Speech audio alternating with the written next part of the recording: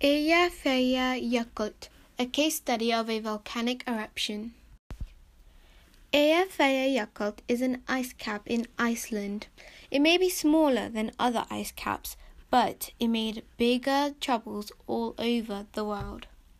Social, economic, and environmental. We'll see what the volcano did to affect these three groups.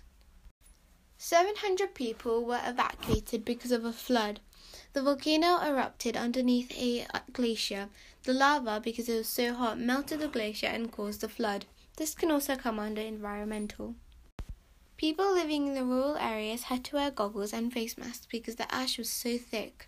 500 cattle farmers and their families were evacuated and many people were stranded.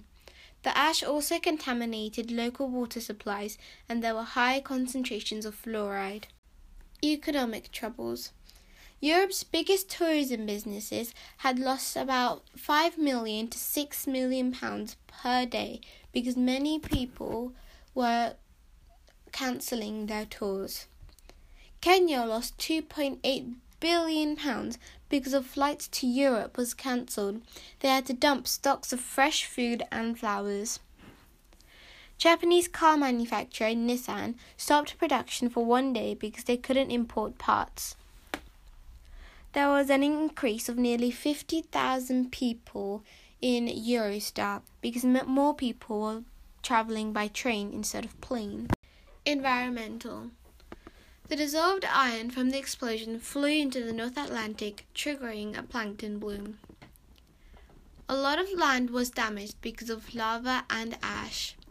The ash also poisoned the animals. The mass grounding of flights prevented emission of 2.8 million tons of carbon dioxide into the atmosphere. This reduced pollution and actually kind of helped the world.